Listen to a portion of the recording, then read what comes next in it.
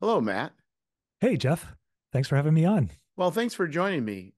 You have been putting out I've been noticing a newsletter, the Critical Hit Parader for a while, and I think you've found this intersection between music and role-playing games. Yeah, and I think a lot of people sort of spend time in that intersection. And I've been passionate about both RPGs and music for basically my whole life. And I had kickstarted a zine. I'd wanted to put out a Blue Oyster Cult themed adventure that I had written. And thanks actually quite a bit to listening to our RPG ramblings and hearing all of your guests who have kickstarted things and created zines. It got me inspired to actually publish it. And so I did that last year, and I wanted a way to communicate to people who had signed up for the Kickstarter. So I had started the newsletter just as a way to support communicating to those people. And then that turned out to be kind of the thing. So it was a thing to support another thing, and it has turned into largely the thing. So each week I send out a newsletter with different things that I have found or want to comment on or share or promote that involve both music and tabletop role playing games. Well, it sounds like things would happen in a different order than I would have assumed. I would assume that the newsletter came first, and you're like, yeah, finally, I guess, yeah, I need to finally put out a publication, but you did the publication first. I did. Yeah. And everyone, sort of conventional wisdom right now on promoting anything that you're doing is to start with something where you can collect email addresses, right? And do a Yeah. newsletter. And, but no, I kind of backed into that. Again, just looking for a way to communicate I didn't want to spend any money and I wanted to be able to reach people. And so the newsletter was what I really just stumbled on. Yeah, so it takes, I mean, as you found out, like it takes a lot of different things to come together to make a publication. And I guess the question was like, what was your journey like going through that? Yeah, so it started. I created a journal that just said BOC RPG on the first page. So that was what I put on there, and I had some ideas of doing something Blue Oyster Cult related with role playing games, and I just started journaling a bunch of ideas, and I've been researching some things, and eventually that turned into an adventure, and I created the adventure for Dungeon Crawl Classics and thought and played it with a home group and said, well, I want to publish it. And that's when I was really listening again to your podcast, to watching the Scrivenery things that Trevor Stamper Yeah. has done, and learned about what's actually involved in creating something for publication. So when there was an affinity sale where you could get Yes. the get one of the ones they periodically do, and I could purchase the suite for a cheap price. I did that, and I have a background in my early part of my career. I was a technical writer, so I had familiarity with early desktop publishing tools. I had used FrameMaker and PageMaker uh, back in the 90s. And so the learning curve wasn't too steep in terms of using the tools, but, um, you know, fi- figuring out what I needed to do to further play test the adventure to make it better. And then what's hit me very early on is that I didn't want it to be just in the format of a traditional zine. I wanted it to lean into the music part, and I did it in the format that was a parody of vintage music magazines that I grew up with. So things like Cream, Circus, and Hit Parader, as they can guess with the name. Yes. And so, in addition to the adventure, it has things like it has fake ads um, for things that parody either things you'd find like in Dragon magazine or in comic books or in guitar magazines. It has some profiles that are satires of like what Cream magazine would have. So instead of Cream profiles, there's a Crit profile, and where Cream had the Boy Howdy low sort of mascot and did these very sort of deprecating to the band's profiles. We did something that was for Loot the Body, the band, and but did it with more, I think more with humor, but with more love than probably what Cream would have done. And so things like that. There's a letter to the from the publisher that is a, I don't think anyone's caught on to this, but it's a almost word for word parody of the first issue of Rolling Stone, with what Jan Wenner had published there. So I'm sure people read this thing and think, boy, whoever wrote this is crazy, because it's in the middle of the magazine, and you it sort of doesn't make sense without kind of understanding the origin. But I put a lot, there's a lot of Easter eggs and jokes for my own amusement in the publication. So it ended up taking me longer to really put it together and um, do artwork for it. My oldest kid is an artist, so I commissioned them to do the cover art and a few serious art pieces for it, and then I did the amateur art myself, and we put it together. And then I had to learn how to do a Kickstarter. And again, you have many episodes that touch on Yeah. that, and so the learning what was involved there. So You're ready for that long bathtub low point of the grind. yeah, it was exactly how you and your guests have described it. So Yeah. it was exciting the first day, Yeah. and then there was a lull, and I'm not a super active social media person by nature, but trying to do at least some promotion. Uh, um, Goodman Games was really supportive of it, and any success I've had, I've probably owe a lot to them as well, because they promote any of the third party things. So I went through their program and got their Right. blessing, which is a very easy process to go through, and then they would include the Kickstarter in their emails to their customer base that they do. They had me on one of their Twitch shows and interviewed me for that. Oh, So nice. it was, yeah, they were just so supportive, and other creators who've done things for Dungeon Crawl Classics all kind of came out of the woodwork and offered to help me. And it was, the community around that company is just very positive, very supportive, and that it really kind of got me to writing the game, because I'd been playing Dungeon Crawl Classics. The pandemic happened around the same time, and so I went to some online conventions that they were hosting during the pandemic and got to meet people, and it was just so um, welcoming across the board. I was playing games with my uh, kids that we signed up for, and so they're having folks of a variety of ages in there, and again, just so welcoming to all of us. Hearing that we had just kind of discovered the DCC game, and we're looking to play games during the pandemic. Everyone was fantastic. So when you approach this is what's interesting is you had an idea that you wanted to do a zine, and you had a vague idea that you wanted somehow Blue Oyster Cult to somehow be part of this. And then the rest of it was just journaling until you got enough ideas and things solidified. You're like, oh, now I have enough things I can see an order in what I've got. Is that how that I think happened? so, and I would say I didn't even think it was going to be a zine necessarily at first. I really didn't know what it was, what format to put it in, or even I had an initial idea that maybe it could even have been a Blue Oyster Cult themed game with a set of game rules.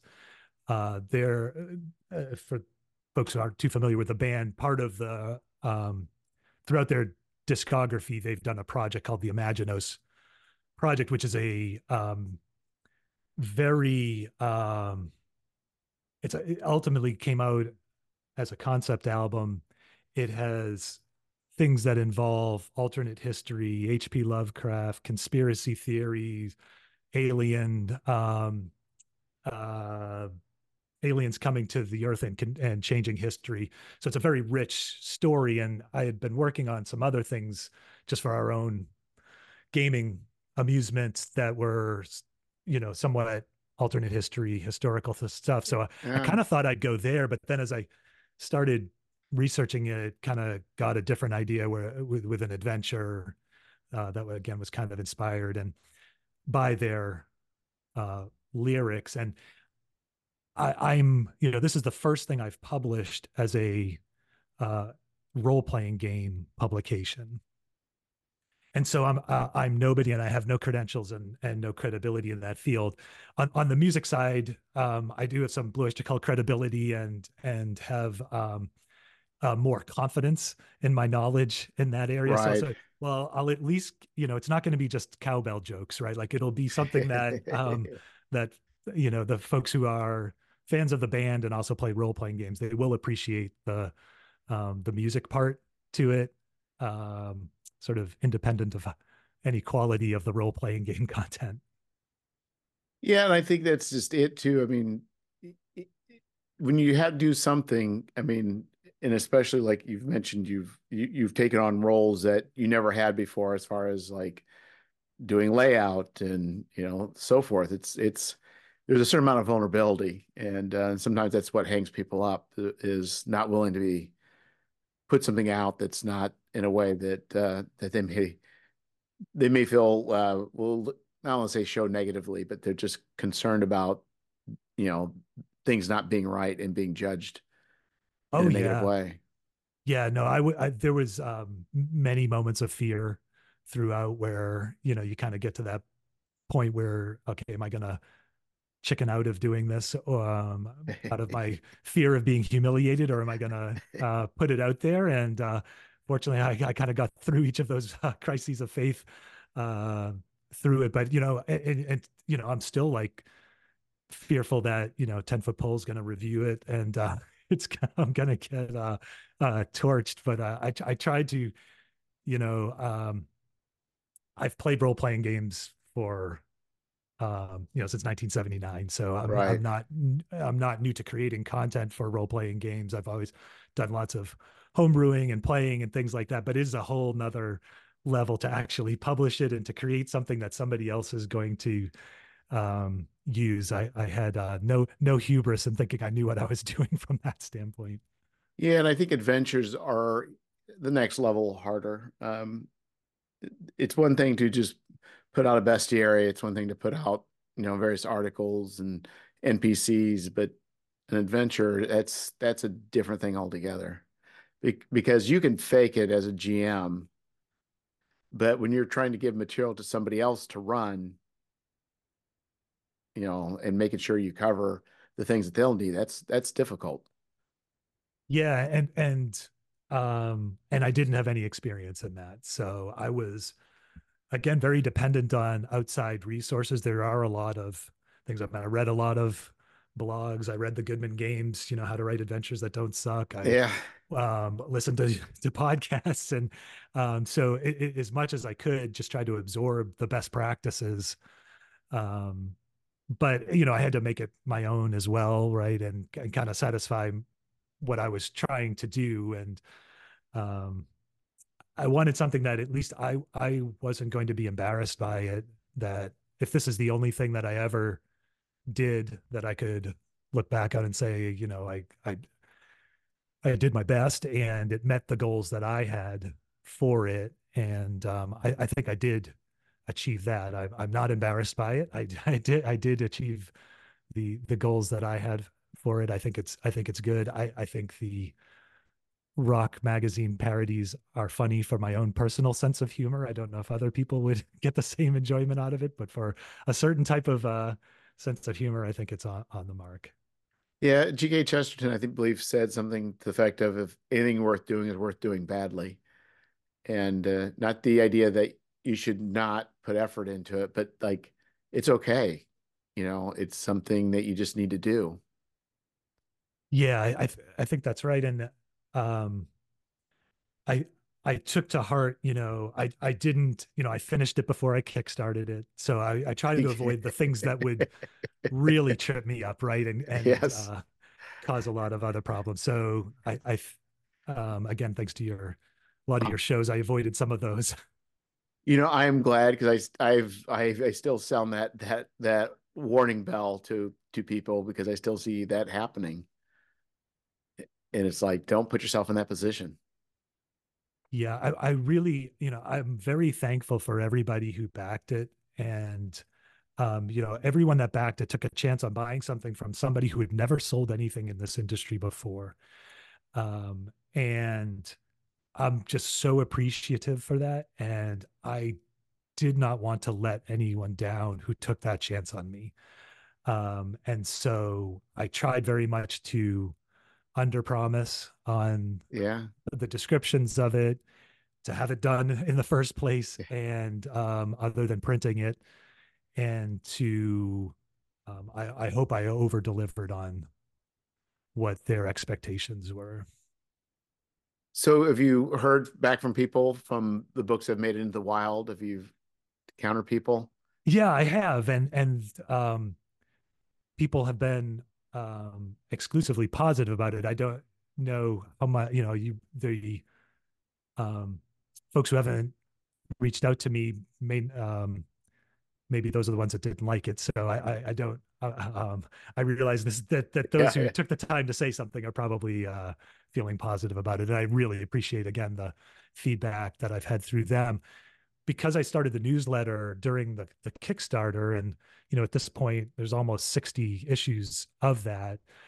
That has connected me with people. Initially it was probably just people who signed up for the Kickstarter that subscribed, and then it's kind of slowly but surely it's grown, and I've received just a lot of, again, kind of the positivity in the community has really touched me, frankly. Like everyone's been very positive about the newsletter, um, and about the zine, and very encouraging, and have said nice things. I started a corresponding or a companion podcast for the newsletter, the Appendix LP podcast, and people who I've invited have said yes, which blew my mind to be on there. And it seems like there was people were excited to talk about music and gaming. And again, I'm just so touched by how warm and welcoming everyone has been in this community. Yeah, it is interesting because, similar, it's like, we think of big names or different things, but this it is small enough and people that are involved, they're passionate about what they do. So it's right. It is kind of amazing. People willing to give up their time, but it makes you realize everybody's at the heart, we're all fans. Yeah, that's right. That's right. And I'm pleased to be part of it. It's been an improvement to my life over the last year. I think I can say I've made friends through doing this project. I've increased my the amount of friends that I have that I talk games and music to, which is fantastic. Yeah, I don't know if you found the same thing, but I think as in general, as we get older, it's easier to become more of a recluse. And you can kind of see this trajectory, like, I don't like where this is headed. It's like, Yeah, and it's not healthy, right? So yeah, there's a lot of health benefits to not being full on recluse. And when you get to the certain stages of your life, the um, institutional things that you're surrounded by that are likely to provide friendships can go away. So right.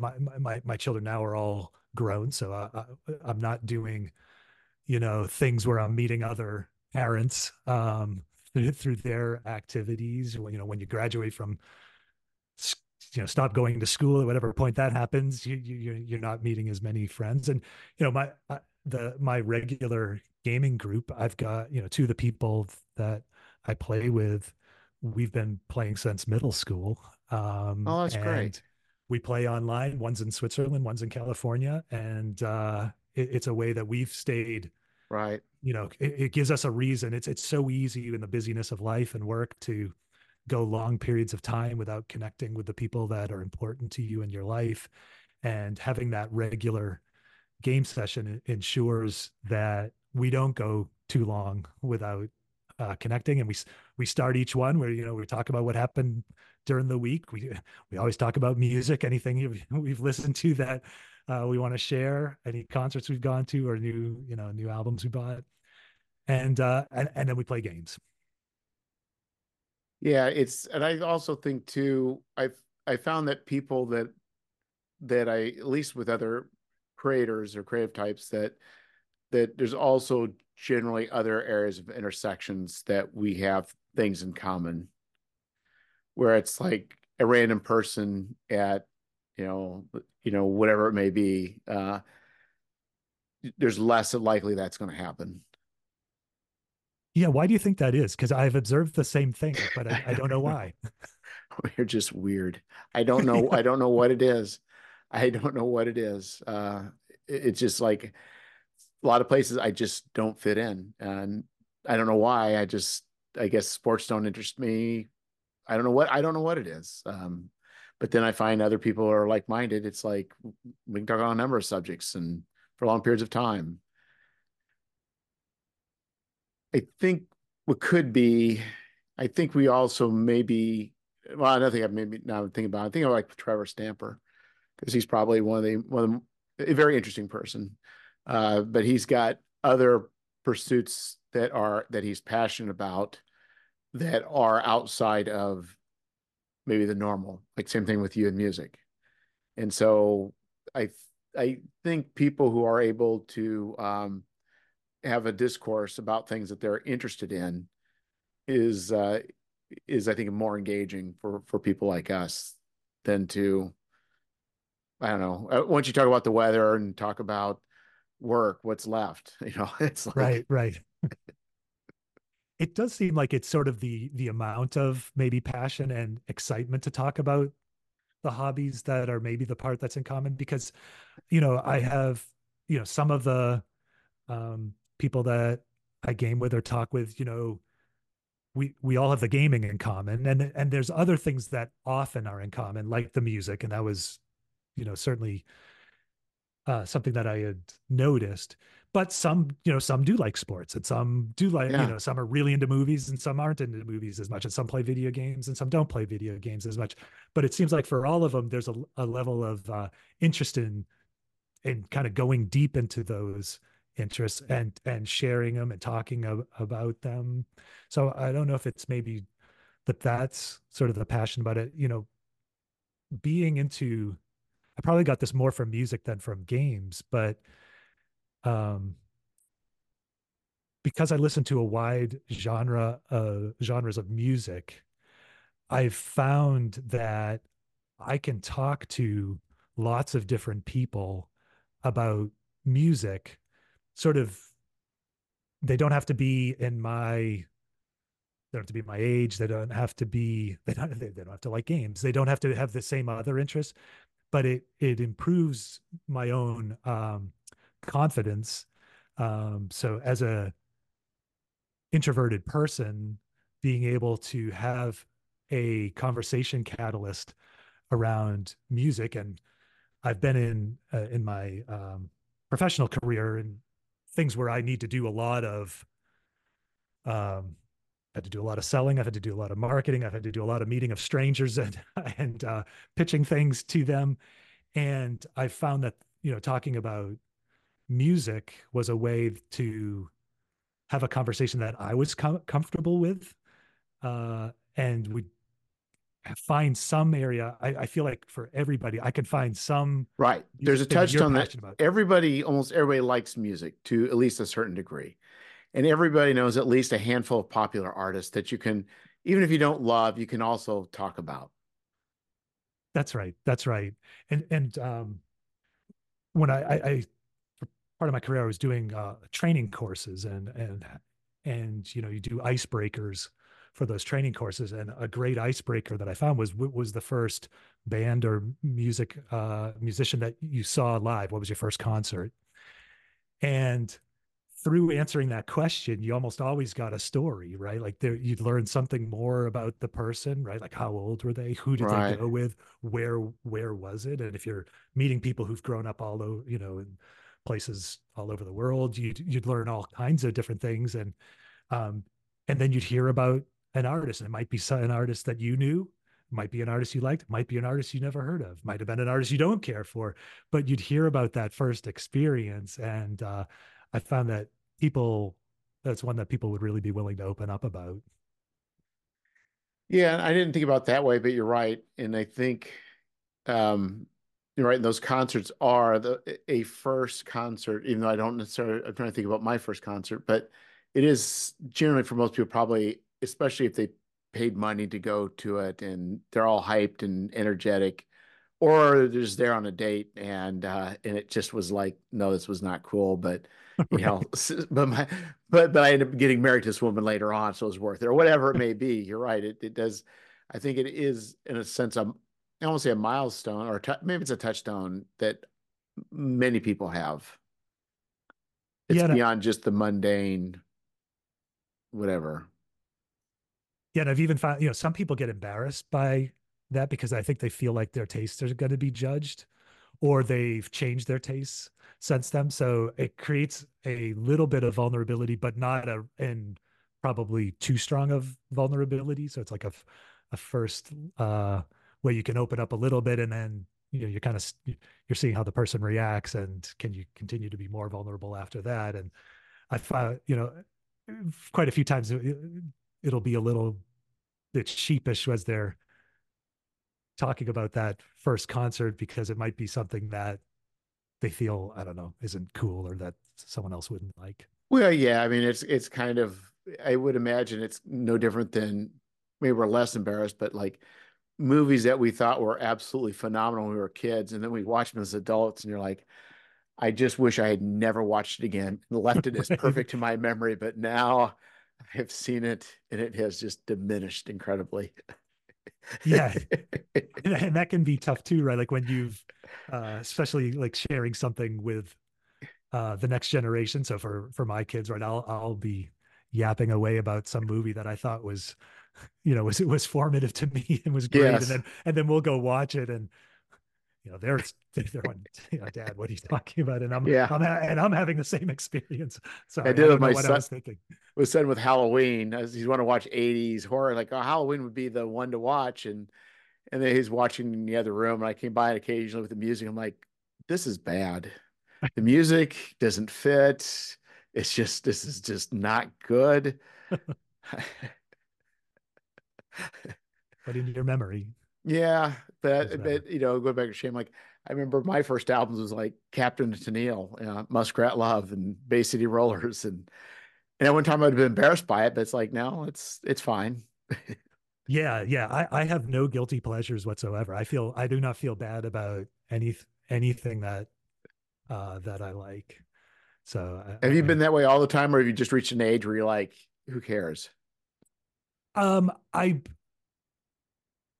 I think, I mean, I had to have been more sensitive to it, right? Like in like high school, but I always liked a really wide variety. My dad, he was a singer in the early '60s. He had a band called the Chessmen that was in Oh yeah. the Seattle area. Not there's multiple Chessmen. Oh, So this is early '60s in Seattle. okay. They cut 145. They had TV appearances, and they were a basically a doo-wop group.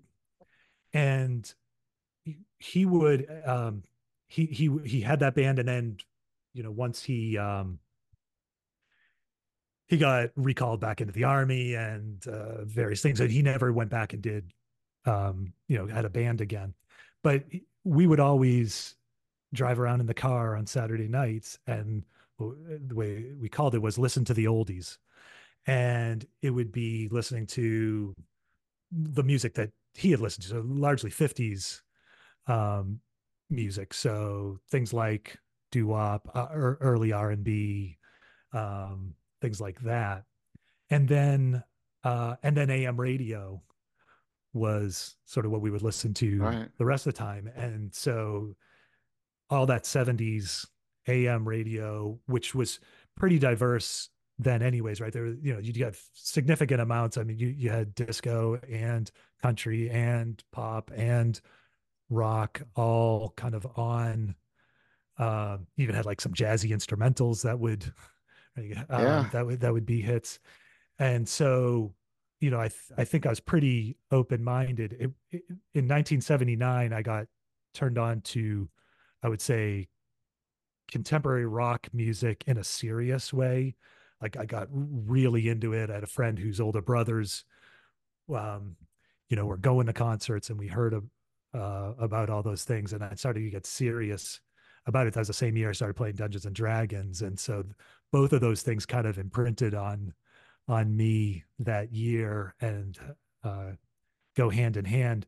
But throughout high school, I would listen to metal, listen to punk, listen to blues, listen to you know uh 60s music, 70s music, 80s music, and even then found it was a way to be a geeky kid, but that I could talk to sort of all the other people in other cliques within the school. You'd find there'd be someone who you normally wouldn't be your someone you'd be hanging out with, and then they've found out that oh, you really know, oh, Iron Maiden or whatever the, Yeah. the band is, and you have this deep conversation, and now you've kind of crossed your clicks.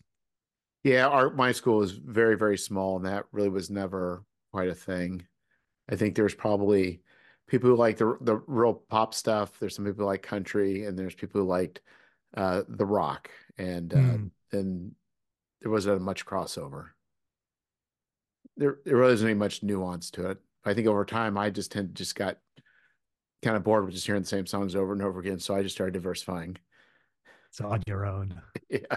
Well, yeah, just like and I find out now today, like people can listen to the same 80s hits. This is like, I don't know, this is 30 years is like I can't imagine every day turning on and hearing the same music that I was listening to in high school every single day for the rest of my life. It just boggles my mind. But some people find enjoyment in it, and it's fine. I don't, but for me, it's like this guy doing something different. Yeah, I mean, it's fairly common, right, for people to not change their tastes in music from what they listen to at ages where it's pretty impressionable. So that, your early teenage years often is the music that people like the best. And it's kind of a cliche, right? People will sort of talk about, music these days and things like that. And although the music industry has changed tremendously over the years, the amount of quality music, there's still tons of great new music out Yes. there. People say blah blah blah about music being no good these days, or there's no, and I'm like, you have to be extremely lazy. That's right. You have to be extremely lazy to not search out and find new music in whatever style it is that you like. Yeah, the means of production have changed, right? So because the barrier to entry has gone down, there's actually more of every genre. I mean, Oh yeah. that in whatever niche that you want to find, and bands can produce high quality recordings with at a lower cost and can make their own videos. So spending any time on YouTube or Bandcamp or anything, I mean, you can find so much great stuff. I know. I just find it perplexing. But I think people just many people would rather complain than actually put the effort in. Yeah, and it probably tied to just I mean, there's a little bit of that in all parts of life, right? Like, so as the world changes, it's hard to, as you get older, to navigate all that change, and you get to choose your Yes. attitude about that, and you can These choose. kids are ruining my D&D. That's right. Well, there's a lot of parallels, right, between um, that sort of approach to both gaming and music. Yeah, and I just find it perplexing. Like take Taylor Swift. I've listened to a couple albums and she's fine, but I'd never understood the amount of like anger towards her for being successful. It's like, Very, like it's very strange. it is very strange. It's like, people's enjoyment of her doesn't diminish my love of anything that I listen to. I don't understand. In the same way that their love for games that you don't play doesn't Yeah, diminish the exactly. your love of the games that you do play. Yeah, and I found that not a plug for YouTube. They should give me money, but I switched over. I ended up getting YouTube Premium for because I they had a discount and I was for 3 months and I just didn't like ads for my YouTube videos. Do you use YouTube Premium? I don't. Brendan LaSalle from Goodman Games Yeah. was on the podcast, and he has recommended it to me. Ooh, So I've been thinking about it. I do use Spotify. I have a lot of problems with Spotify, the company, right now. but at So least Google's ethical. well, it's really hard, right? Like, and Yeah. Bandcamp, which I use a lot and really love, and now they've been sold twice in the last couple of years, and so it's very. I feel like you're making compromises with any of my technology choices. That is true. That's what it comes down to. Right. So if you have no ethical qualms with Google's being unethical, they've got this thing where you can choose artists that you've listened to, pick any number of them, and you can choose either standard or discovery, and you can choose the wideness of what it casts. Mm, So you could pick 20 artists to one artist, hit whatever variety and that you want and how far it goes out. And it'll take you on a journey that I had Apple Music, it won't do. It's strange. Like um um who is it? Travis, I forget the country artist, Travis, Randy Travis, that's who it was. okay, I was gonna guess Yeah, Travis all of a Tritt. sudden I'm listening to Randy Travis. Like, how did I get here? And then I start thinking back all the songs, like, oh, I see how Google took me here. And it was kind of interesting. I'm like, I guess I'm okay with it. I hated it back in the day. But now as a listener, it's like, yeah, it's okay. I don't know why I was so angry about it. I guess it was country, but it's just kind of interesting because it can take you on a journey that you're not expecting, in a way that seems kind of organic. Yeah, that's great. And again, you're finding stuff you wouldn't have known about before. My to check out list is always so big, and since I've started the newsletter, I get people recommending me things even at a bigger rate. And I subscribe to a lot of music newsletters, and then I'm just constantly searching. I have a lot of friends who are sort of big music geeks, and so my list of bands to check out is never ending, and that's exciting, right? Like I'm so glad you never know when you're gonna get turned on to something that's your next favorite thing. Yes. Yeah. Like Gangsta Grass. Who knew I needed a Gangsta Grass? I didn't. Is that your thing now? Well, there's a group called Gangsta Grass. They took rap and mixed it with bluegrass. And you're thinking those don't go together. And you listen to it, it's like, this was meant to be. This is the Oh, way. that's excellent. I'm gonna have to check that out. Yeah, so you have really good bluegrass uh, vocalist and instrumentalists, and then you have two guys doing the rap part. And it's like, and then you start thinking about it, it's like, well, they are both folk music.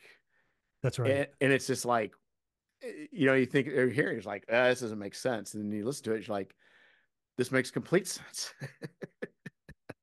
For across things like that, there's almost always way more things in common than there are differences, right? Like there's um Yeah. between different genres of music, but people focus on the differences. Yes. But there's way more things that they have in common. So like I never really was, there's a bunch of bands in the 90s I didn't really listen to, but I was listening to it was there's a group that does covers, but they do them in like 40s or 50s style, postmodern jukebox. And I think it's I can't remember, give it up. No, give it. It's a Red Hot Chili song, Chili Pepper song. And so I listened to it, and I listened to the Red Hot Chili Peppers, and I'm listening to it. And it's like, wow, this almost sounds like a there's a rap influence with this. Oh, interesting. There's something about the cadence. I don't know what it is, but I just thought it's funny how some people, and I was never a big rap fan, but it does have an influence in ways that people don't realize. And it's like, you're right. Then all this music, there's an interrelationship. And when people start doing weird stuff with it, you realize there really isn't, technically that much difference, I guess, in a lot of ways. Yeah, and for like folk music and rap music, right? That they have in common is that the lyrics matter, Yeah. right? That's it's a important part of the style of music, and even just that um, is interesting, and sort of culturally the importance of the music. Well, it's usually, I think it's about people in that are a lot of times in situations like the lower social strata singing about, the situations that they're in, That's right.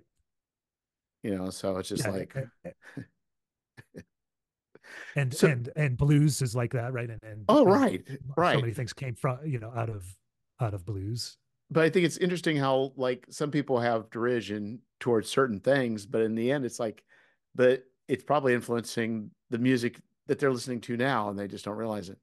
Yeah, it's all people trying to communicate the human experience and make their lives Yes. better through music, right? And I think with a lot of things, my son and I had a discussion about art, and he's got a discussion is there for the class was is there objectively good art and bad art? And I was like, well, then you really have to ask the question, is there such a thing as art? And Mm. it's like the thing with music, it's like it really becomes a very subjective thing. I think, but sometimes it's the test of time is a lot of ways of measure. And I think sometimes with myself, there's things I don't like, but after like hearing it like 7 or 8 times, I'm like, wait a minute. It's like, this is pretty good, really. Yeah, some things take exposure, right? You have to you're especially if it's something that's different than what you've heard before. Your brain doesn't have the buckets, the categories to put it in, so it Yeah. can't fully process um, what it's listening to.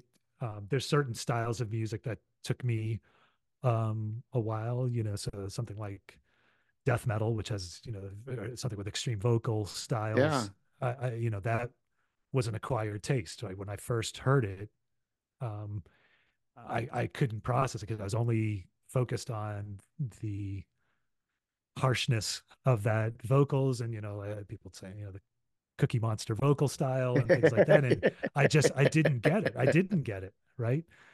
um but then sometimes you need sort of the gateway drug bands that have Right. something else about it that um make it palatable to you, and then all of a sudden you realize, oh, I'm now, kind of goes through the, now it no longer bothers me, and that now I'm enjoying it, and then eventually you're appreciating nuances and differences in the style where it all sounded the same to you when you were first exposed to it.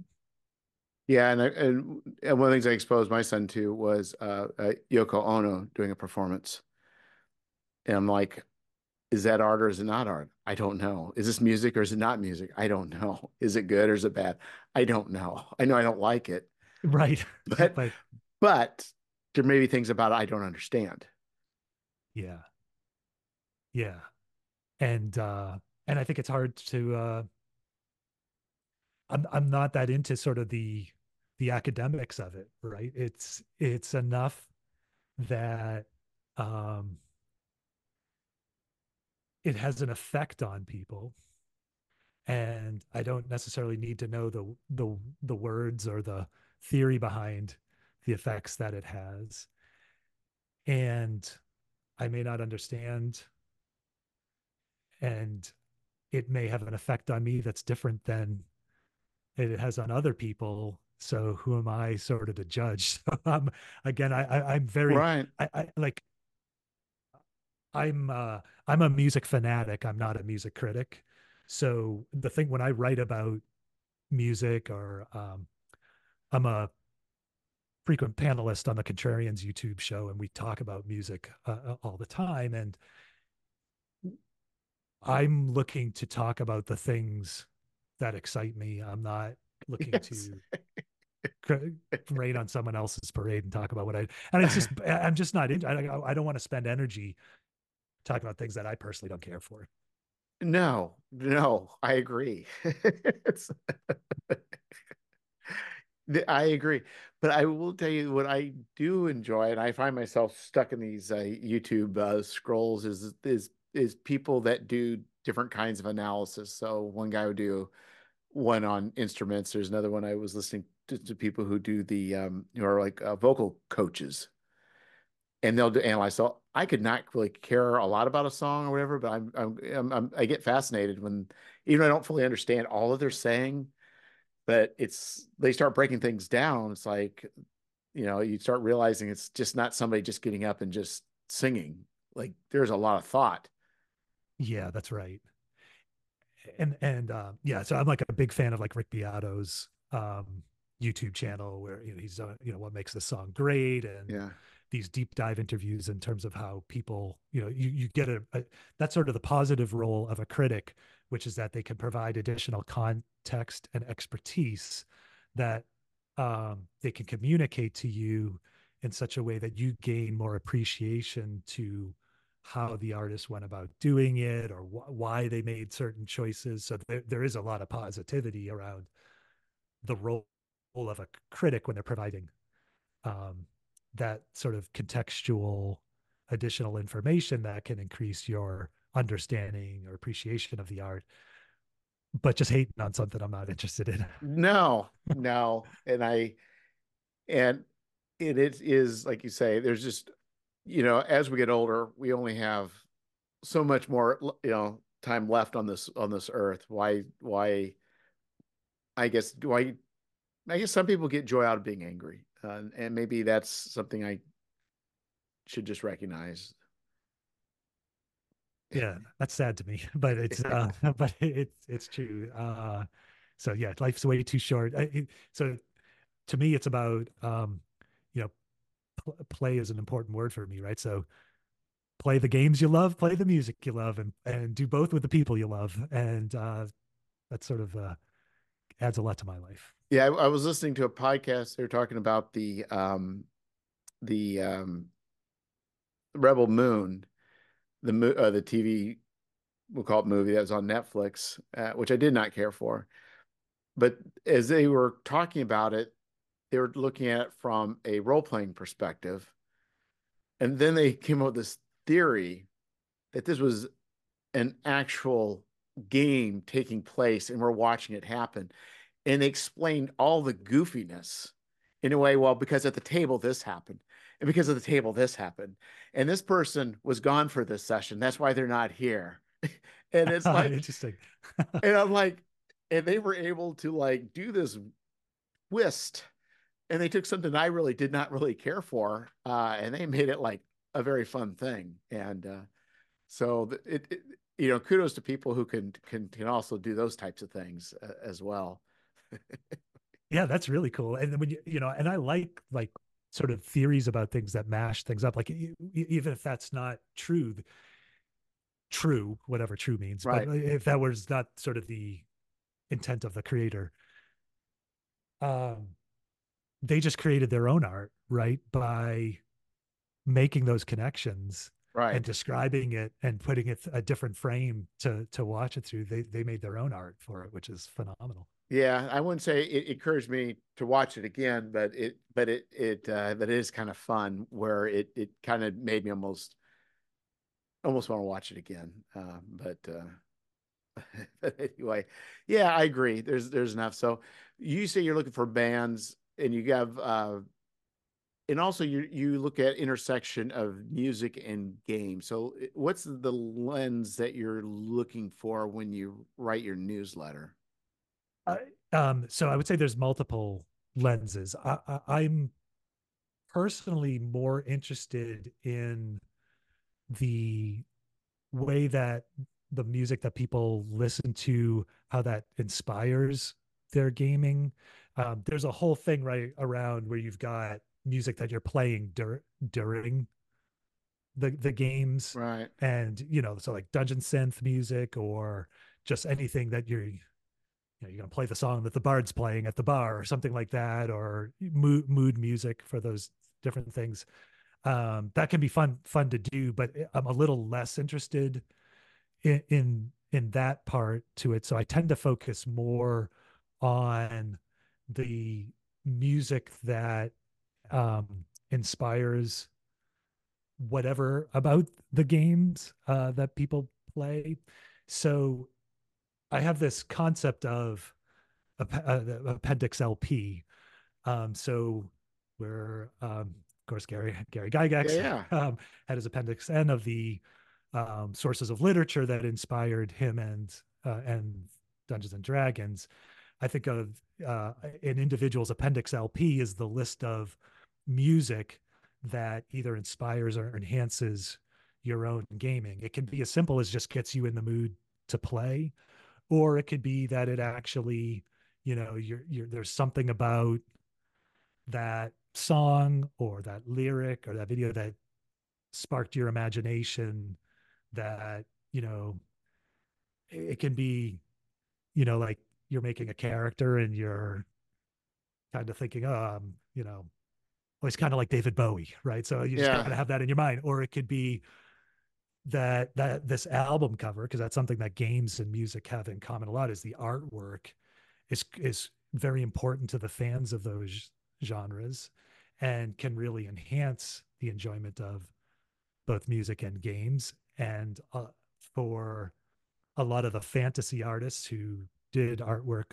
for the novels that inspired games and that have then done artwork for the games themselves, also do album covers. So I do spend quite a bit of time in the newsletter kind of covering some of those artists that have appeared in both. Um, and then just I love finding things where certain musicians also like to play games. And so there's been, I think more recently, there's more contemporary artists who will talk about how they do play role playing games, and that they'll talk about the ways in which one has enhanced the other. So, bands like the Mountain Goats, John Daniello, will talk about sort of the way in which um, music has enhanced his gaming and gaming has influenced his music, right? So there's truly an artistic intersection there. I love that kind of stuff. So I'm always scouring to find um, more artists musical artists who play games, and where they are talking about that intersection. Yeah, I didn't really think much about musicians playing. I know there's a lot of to be said about, movie and TV celebrities, but and I don't know, and maybe just I haven't, I don't read a lot of the interviews or magazines and such, but I don't know that really that much of other than like saying the Mountain Goats I've heard of. But I don't know many are bandied about like, you know, like some of the other movie stars and such.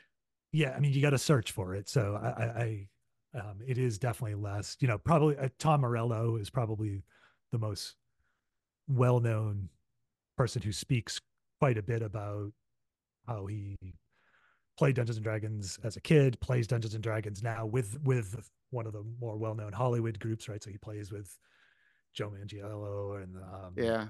and the Big Show, the wrestler, and the creators of Game of Thrones, and that whole group, and he's um, speaks more frequently about the gaming side of things for someone who's a pretty well-known musician. So I was listening to, or I was reading, a, there's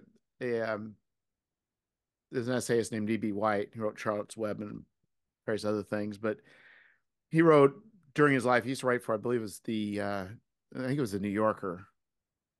And he started up a small farm, and it was during World War II. And then they listed all the things like people had to list their skills, and farmer was on there, but writer wasn't.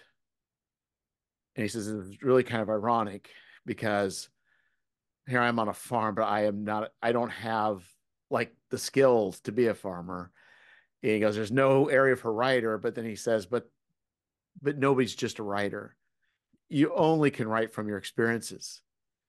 And that I can't remember, but he might have even said, that maybe there is no writer, like that's a profession. It just you have to live life. And I think probably the same thing with the role playing games and the music. It's like you can't just create music just doesn't come about. It comes about through experiences and thinking and feelings and interactions. It just doesn't occur in a vacuum. So I could see where that could do that. Yeah, and that's interesting, and that makes sense to me, that quote. And some forms of music is a younger person's form of music, right? Like, and has maybe more passion than experience in forming. Yeah, I used to be Um, upset the albums. I get like the Styx albums. Why are there these slow songs on here? Why would they put any slow songs on these albums? That was just a waste of space. Obviously, they were just filling it with stuff they just didn't know what else to do with. So yes. so now when you go back, so if you were to listen now, do you have a more mature appreciation, or does Styx Well, slow songs still well, not do I it for you? realize that you have to have the slow to enjoy the fast. I do enjoy slower songs now, but it's like with movies. You can't keep things ratcheted up to 10. Right. That's why Avengers Endgame works, is because not only do they have the pathos, but they also had the levity, and they were able to mix the humor and the really deep emotional stuff in a way. So it was an overall more effective movie. Removing the humor would have not made it a great. It would have been a not good movie. Right. And so from the sounds like the music Yeah, analog to that, right? It's just having that the pacing, right, and the dynamics that come from having rockers and slow songs. yeah, and so Yeah. that's why I will when I do my musical mix, I will throw in some maybe Glenn Miller gets thrown in there. It's just like Right. it's okay. It doesn't have to all fit, but sometimes you just need to chill out a little bit with a clarinet. It's Yeah, okay. that's right. You don't want to hear a clarinet all day long, but you know what? It's got its time and its place in the whole menu of options that you're going through. That's right. And time and place for everything, right? Yeah, yeah. Yeah, you mentioned sticks, and it makes me rethink one of the answers I gave earlier, which is that have I always been that way, where I was open minded? And I would say, and now I'm flashing back, and I'd say, no, I would definitely wasn't, because I can remember where there were bands that were not cool to like, and that I would participate in some of that mocking Yeah. that you would do. And so, at a time where Styx was for some of the people who are into the heavier type of music, I definitely remember writing Styx stinks with a Y for the STYNX on the our grocery bag covered textbooks. Well, I hope that was only in reference to Mr. Mr. Roboto. Roboto. It was probably the Mr. Roboto time, Okay, but I'm okay with I that. like that song. I, I saw um, I never saw Styx the band live, but I did see Dennis DeYoung live, and I did see Tommy Shaw um, They were just live, and they're both both brilliant great. people, but just they didn't get along, and they had different visions. And it's unfortunate. Dennis DeYoung is a genius, and Mr. Roboto obviously stuck in everybody's head.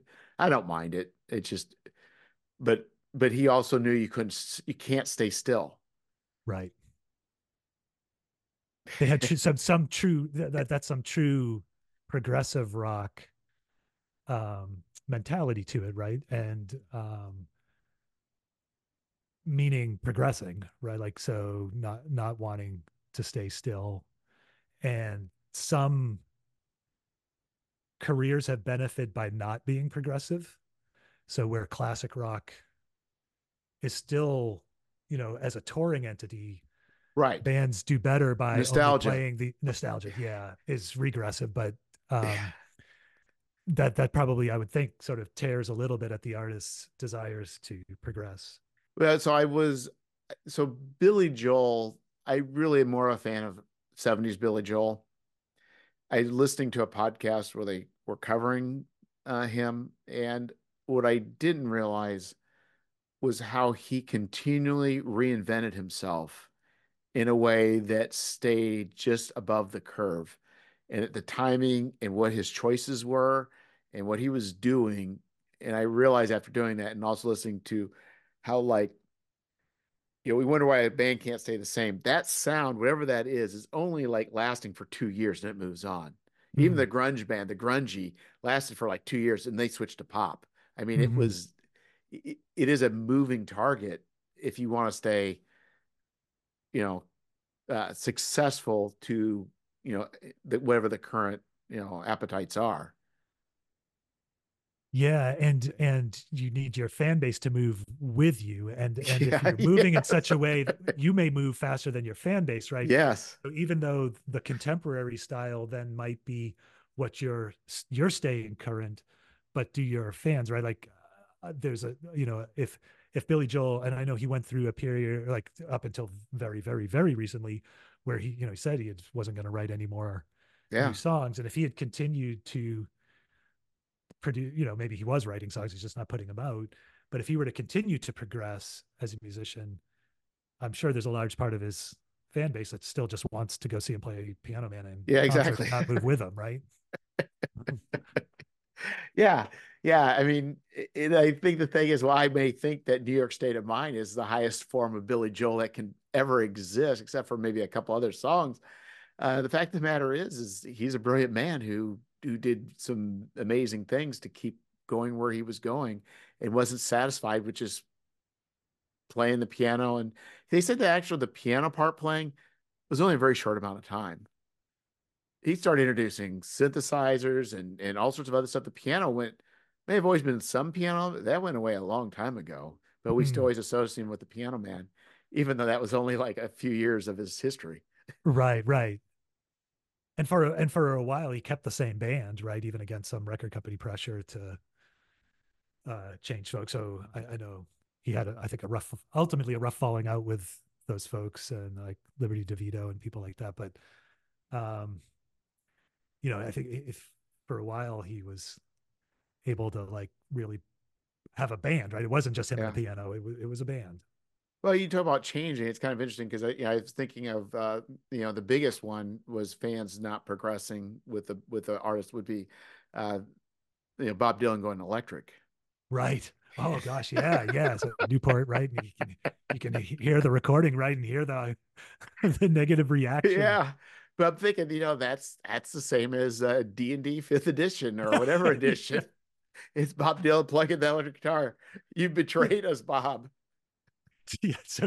So when did D&D plug in? Yeah. Which version Yeah. did D&D plug in? That's hilarious. And it's so like it's so hard because I did not live through that, right? I wasn't Right. I can't understand how that music was viewed as radical to his original fan base because I'm only coming at it from the future, right? Like what changed. But at the time, I guess it was some sort of Yes. betrayal of the folk music principles to. Yeah, they sell it to the man, I guess. I don't know. You're right. It is strange because really even electric guitar at that time hadn't necessarily been around that long as far as I guess it's been around for quite a while, but it is strange why I don't know. It is odd, but And just around the corner, right? I get, then rock became the music of the revolution, not folk music. yes. So he was ahead of his time in terms of understanding. I don't know if that's why, but like in the social change music, then became what was after that folk generation was really rock music, right? That 60s music that came later. Yeah, and I think sometimes it could just be as simple as, an artist just saying, "Yeah, I've already done this other stuff. I just want to try this for a while." Or it could be it's like, you know what? This is where the money is. I don't know. Yeah, I don't. And even, you even if it was doing it, I guess for the money, and it could still be, that doesn't invalidate it, right? No, If, I guess if you're only doing it for the money, maybe it does, but um, I'm not sure anybody's hearts are 100% pure. no, no. And I think the two, it's really, you measure what it is that's being, put out, not necessarily the intent, as far as what's quality and what's not, what endures and what doesn't. And he still has a legacy. So Oh yeah, and I mean, he is someone that generations do rediscover, right? So um, he uh, he has a better chance than most of still being listened to uh, for a yes. while after he's gone, right? Yeah, well, yeah, and I think, yeah, and I do find it interesting that for somebody that, and I've enjoyed Bob Dylan for a long time, but like for having just this kind of nasally annoying voice, it's amazing. Like it still just carries. I don't know what it is about that that still resonates. Yeah, and so many books have been written about him, right? He's influenced so many musicians that came after him. Other musicians thinks he's really important. Not too many, like he's viewed as a true poet, Yeah, right? So and you have that within every sort of generation, but there's not that many, right? Like so you go, you've got Dylan and then maybe like, Leonard Cohen and then, you know, I guess this all depends on your taste, right? So I'm not, right. but like Patti Smith and Lou Reed or something like that. And then it seems like just within each decade, there's sort of a few that where there's a broad acceptance of their lyrics as being poetic and important. Yeah, so I did. I was Patti Smith's album, was it Horse? Wasn't Horses? What was the name of it? Uh, Horses, one of them. yeah. Horses, So I listened Easter. to it. I really didn't care for it. But she was pretty sharp and it was pretty good. I am reading my I always call her my daughter-in-law. She's not married yet to into the family, but she gave me a Patti Smith book, and she is really good writing. She is really, really good. And she starts out with the quote of that she had in a dream that it's hard to write about nothing. And so she's writing about nothing, and it's just an interesting book, but it's, you know, but you talk about poet. I mean, the person's writing these stories, they don't necessarily have a connection, but they do create a feeling. They don't necessarily have an ending, Mm, but it is an interesting trajectory you're being taken on. And it's like, so even though I may not care for her music, it goes back to, yeah, you're right. These people are poets and they are very crafted, very good at their craft. hmm. Even if I think Bob Dylan's nasally, I can say, yeah, he's a good poet, I guess. Yeah, yes. No doubt about it. And I, would it be him without his voice, right? Like it, Right. um, he's, there's something to be said for, um, it's a different skill. Like, so someone who is a poet and is then delivering their own songs, that's a certain effect, right? And that's different that's a different form of art than a singer who's an interpreter of somebody else's words, right? Like there's that's a different, it's a, I don't know if skill's the right word, but it requires a different approach to the art than that. And um, Well, I guess it depends on, are they performing it or are they like trying to find a connection and trying to maybe personify mm, their their feelings for that song through that. yeah, I don't know. And some singers are more like actors, right? Like Well, they're like putting Weird on Al, the let's take Weird Al as one extreme. He's not trying to, any song he's doing, he's not really trying to say, the song's moved me. I therefore want right. to create my own version of this a cover. It's like, no, I will. He's never going to go there, which is a legitimate thing. But you might find out somebody else that says, you know what, like the I forget who wrote the song Angel from Montgomery.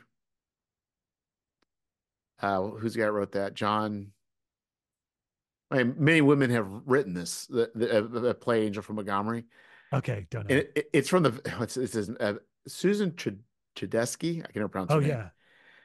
Well, anyway, it's about a woman and going through this issue with in life and with her husband. It's like a man was able to write this thing that men don't experience, but in a way that connected with women. And Hmm. then women can sometimes play that in their own experience. It's kind of interesting how those experiences and how people sing, and some people it comes out very haunting, where others less so. And it's, that reinterpreting, I guess, personally, how that connects with them. Right, right. Interesting. There's so many different audio lenses, right? You can listen to these things for and appreciate on different levels, right? So, I really like Ray Davis from the Kinks, and a lot of his stories are character driven, or his songs are character driven, right? Like he's Right. um, whereas there's other ones, musicians, where you really feel like everything's personal. All right, there's not a detached artist who's making an observation. It's just um, pouring the pouring the blood on the page, right? Right. It's just But right but from. but they could just be pouring that stuff out, not really be anything tied other than this is just a fantasy I've created in my head. But it feels real. It feels real. Yeah, that's a good point, right? Like we don't know. Yeah. Because I think sometimes people, I know some artists have just been accused of things. They're like, no, I don't, this is not me. This is me creating a character, and I'm writing from the vantage point of a character. Right. That I can't remember who it was said that, but you're right. But it does, but I think when it feels authentic, that's when it kind of pierces through and becomes, I guess better art than that's what good art is. I think is able to, for me, a perfect song is it especially ones that have a story that will, when you listen to it, conveys that same feeling of the message they're trying to convey. Hmm. What would be an example of that Well, that I you I have? think the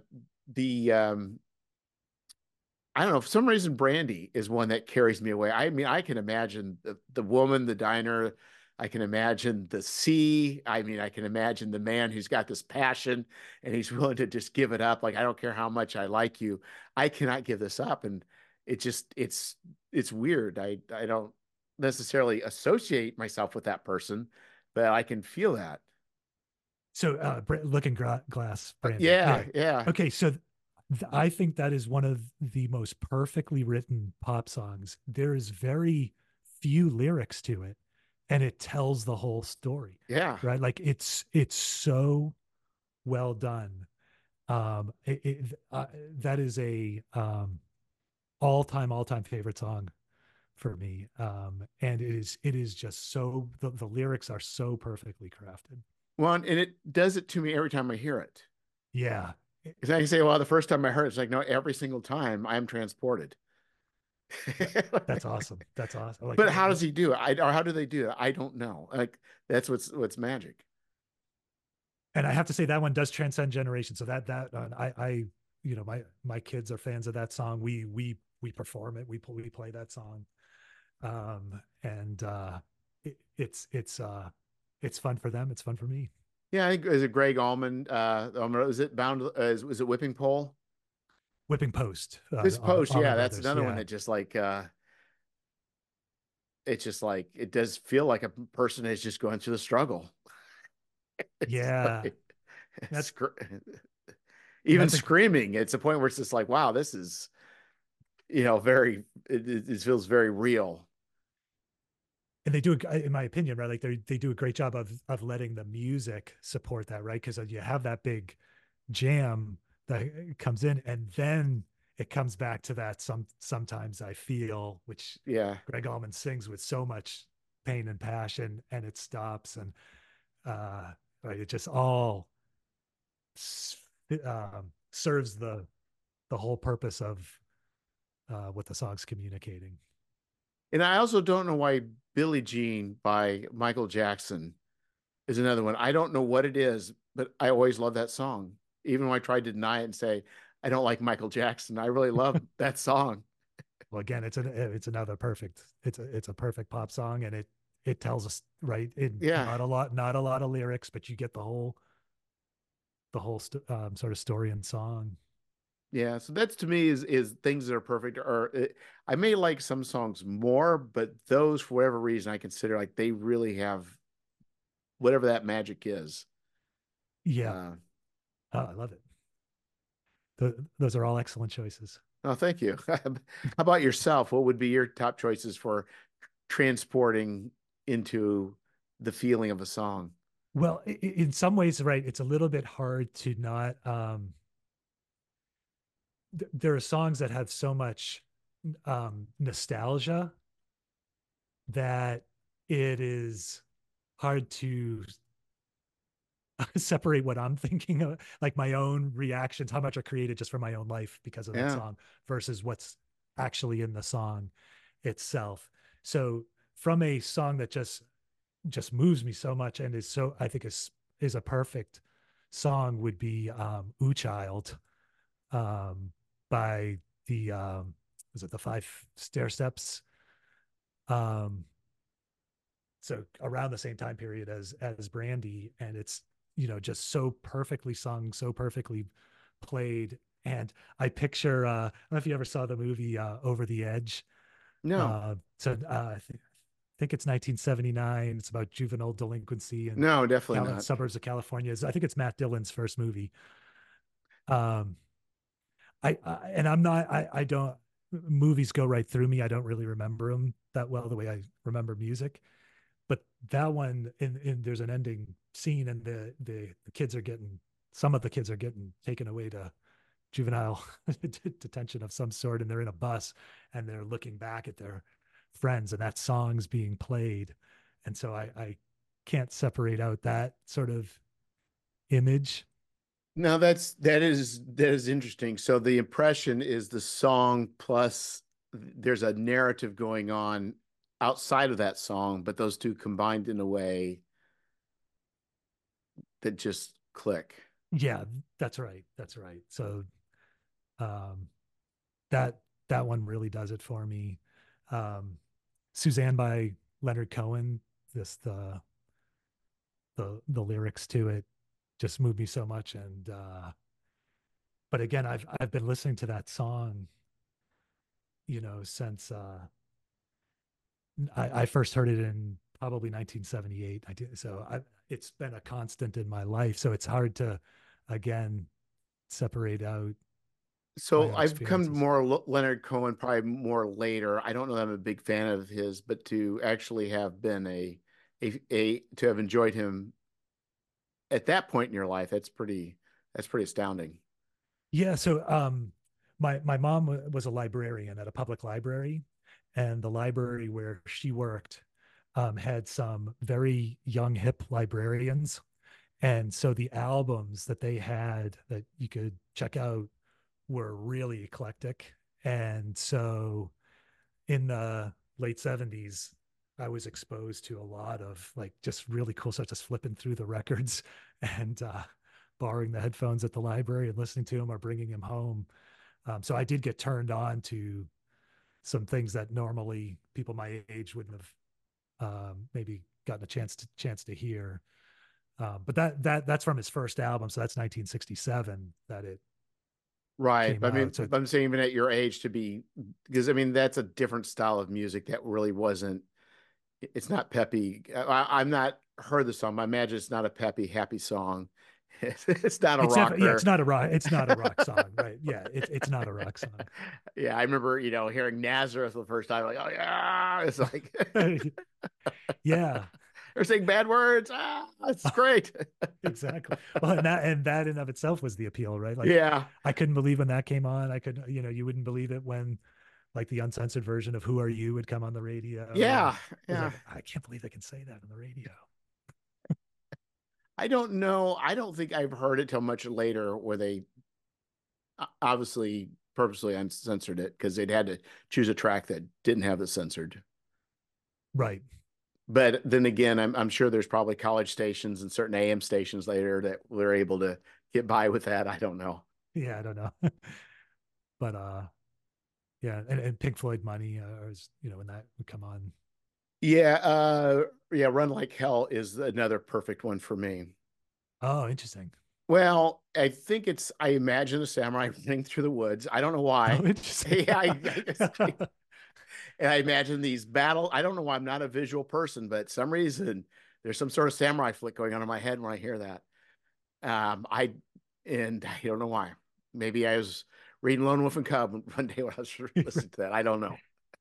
So they must have cut the scenes that Bob Geldof filmed of him Yeah. doing the as in the samurai from the movie.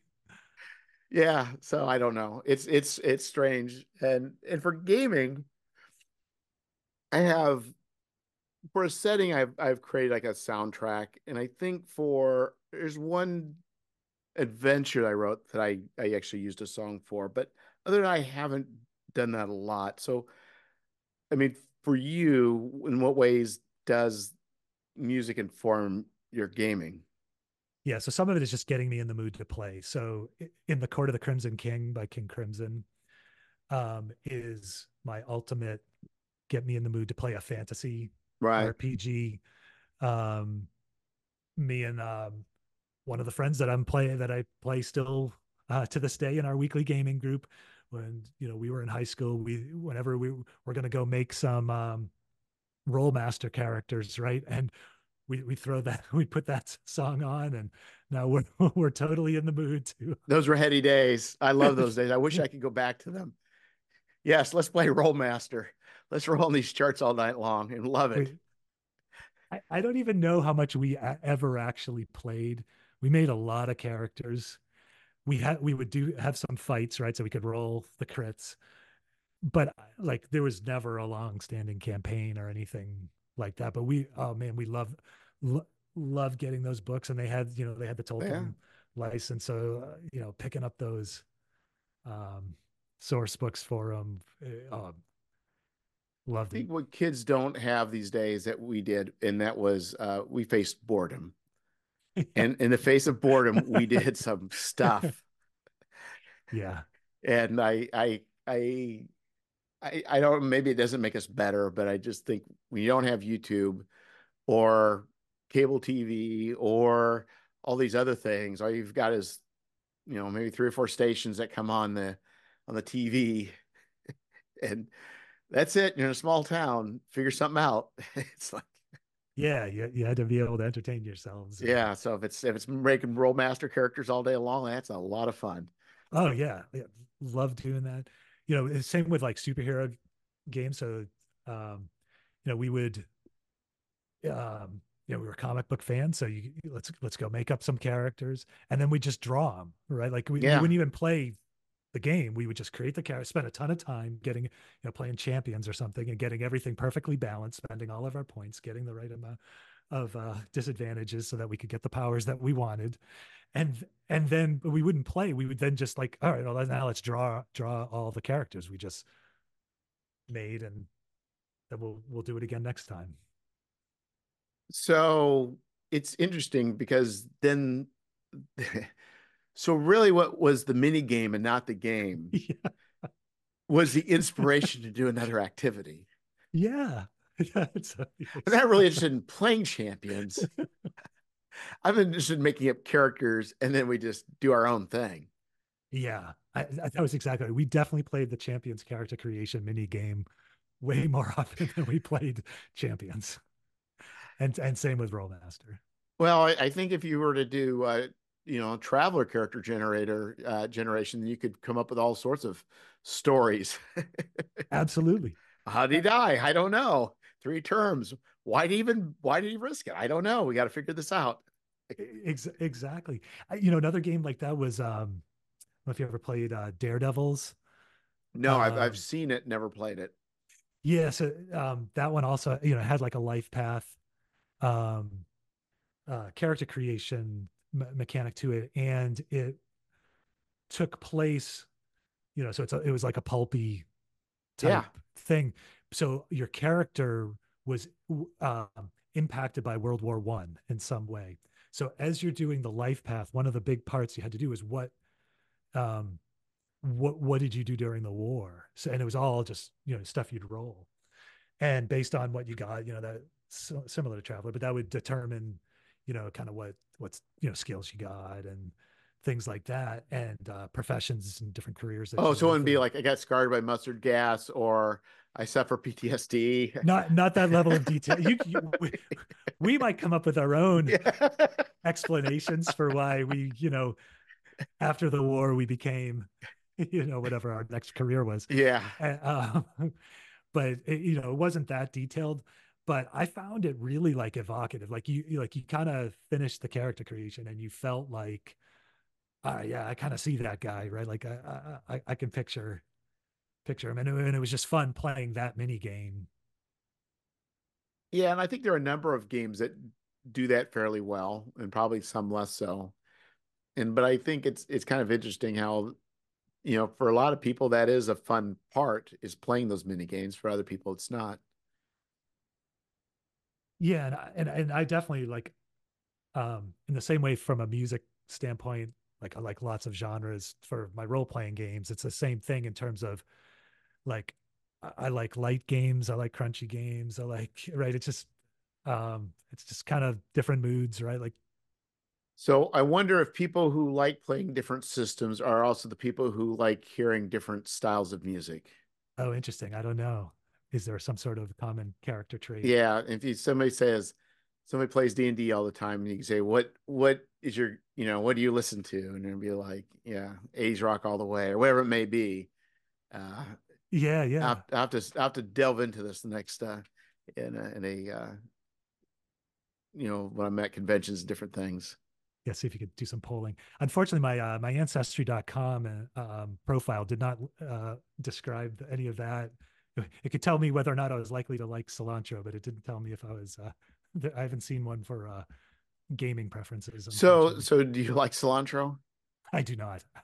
No, um, that is my least favorite. I have the full on reaction that the people who hate it Oh, have. really? Yes. So it does not. It neither smells nor tastes citrusy or however it's supposed to do to me. It is rather disgusting to me. Why am I eating dish soap? Yeah, I know, and that's what they'll say is that that for people who don't like it, it's dish, but it's not a dish soap either to me. It's definitely worse than that.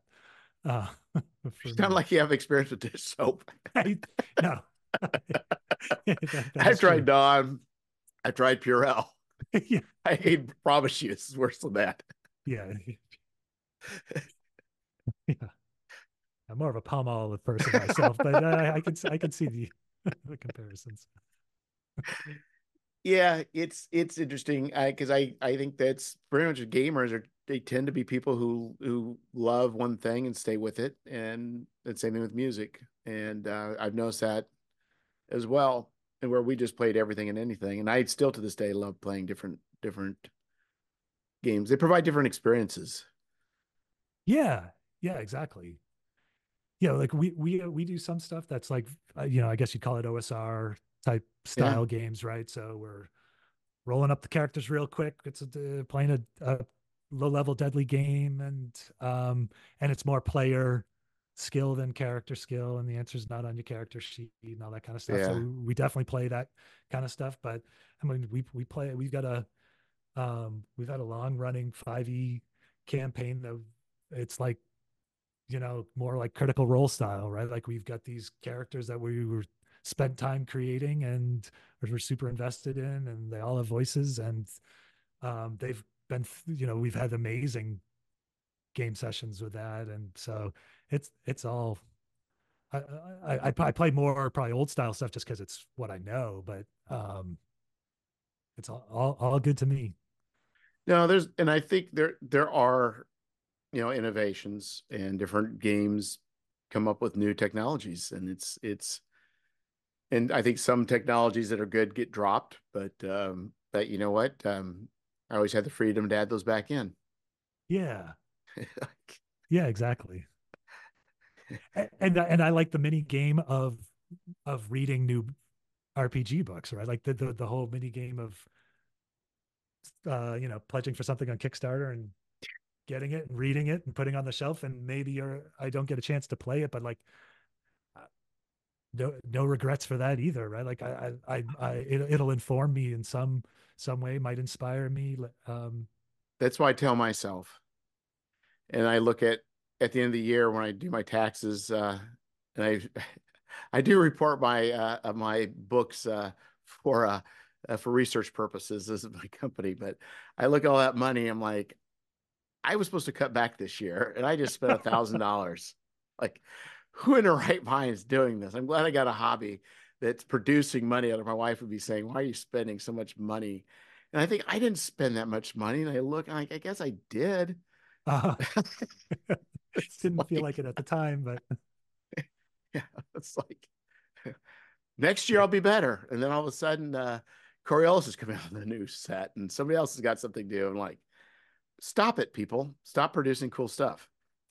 yeah, it's tough, right? Because it all sounds great, so you want it, and there's a little bit of completionist d drive for some of these things. Like, there's a new one for this one. I got all the other ones. I Yeah, want to yeah, keep going. exactly. I don't want to be missing one. Yeah, I like even the Autarchs for the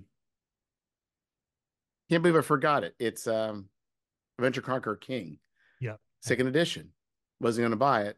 Was gonna buy it. Then it's like then they start talking about all these tables and guidance for for making creatures and different things. It's like, well, that might be useful for bestiaries, and that might be useful for this, and it might be useful for that. And I'll get it, but I'm sure when I get it, it's going to require 12 spreadsheets and not be useful. But it's like, yeah, I guess I'm buying it after all. It's right, right.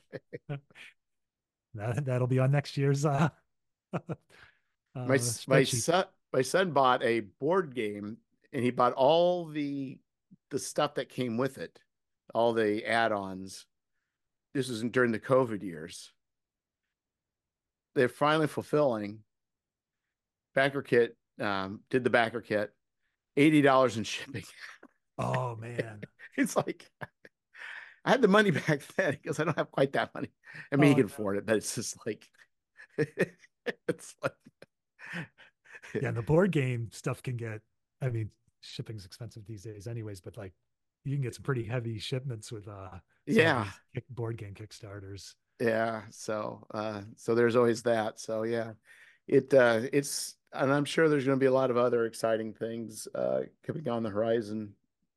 With everybody, it seems like even like Goodman Games just seems to be on a tear as well. I'm not quite so invested in a lot of their stuff, but they really seem to be doing a good job with, especially the most recent, the Purple Planet Kickstarter.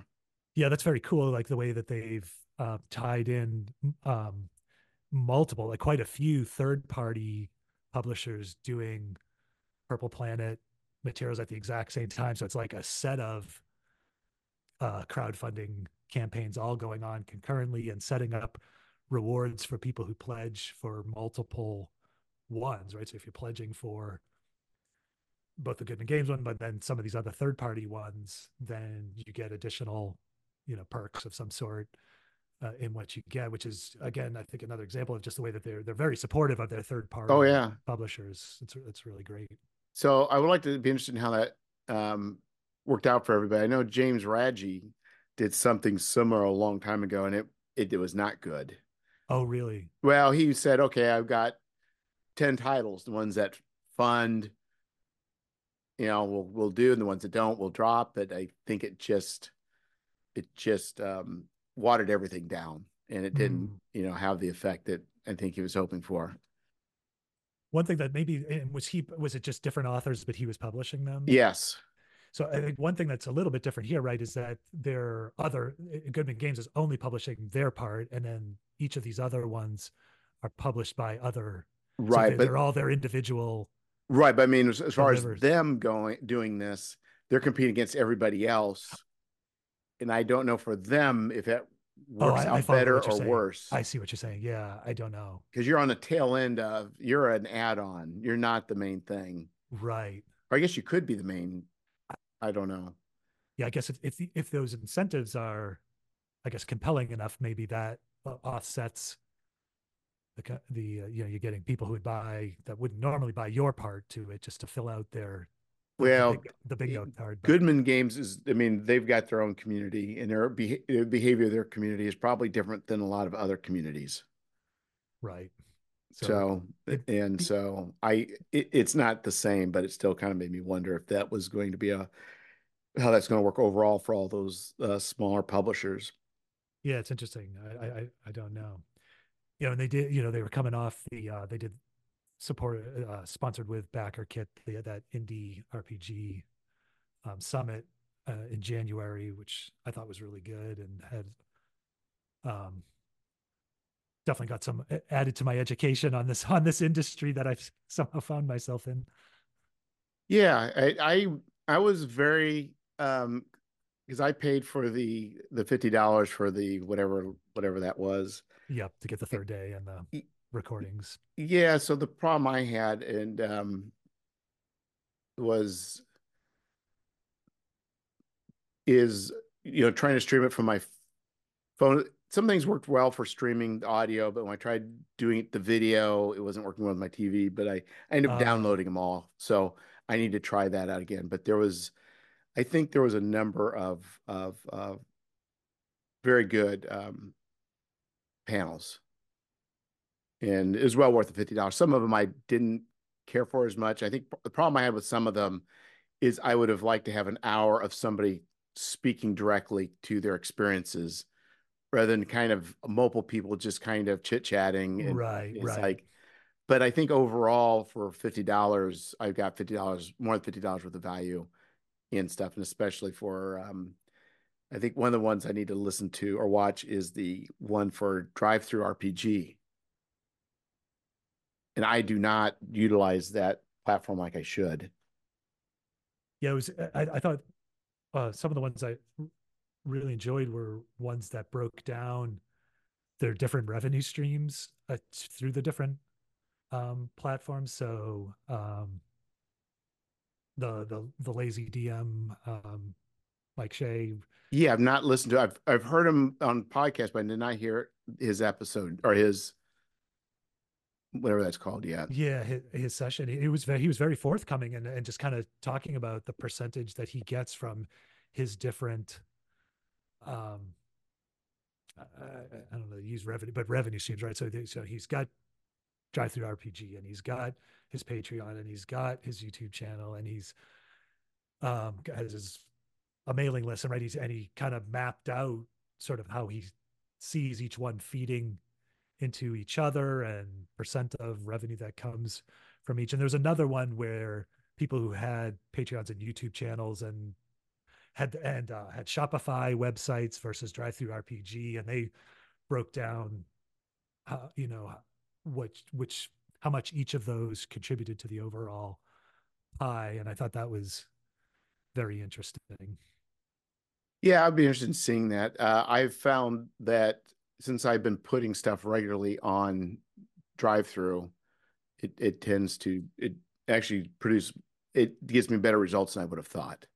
Mm, And I do have a website, and the revenue I get from that mostly pays for it more than pays for my website, but it's not a lot. So it's at okay. least it's not lucrative. But then I don't have a newsletter. I mean, there's a lot of things for me being so socially silent.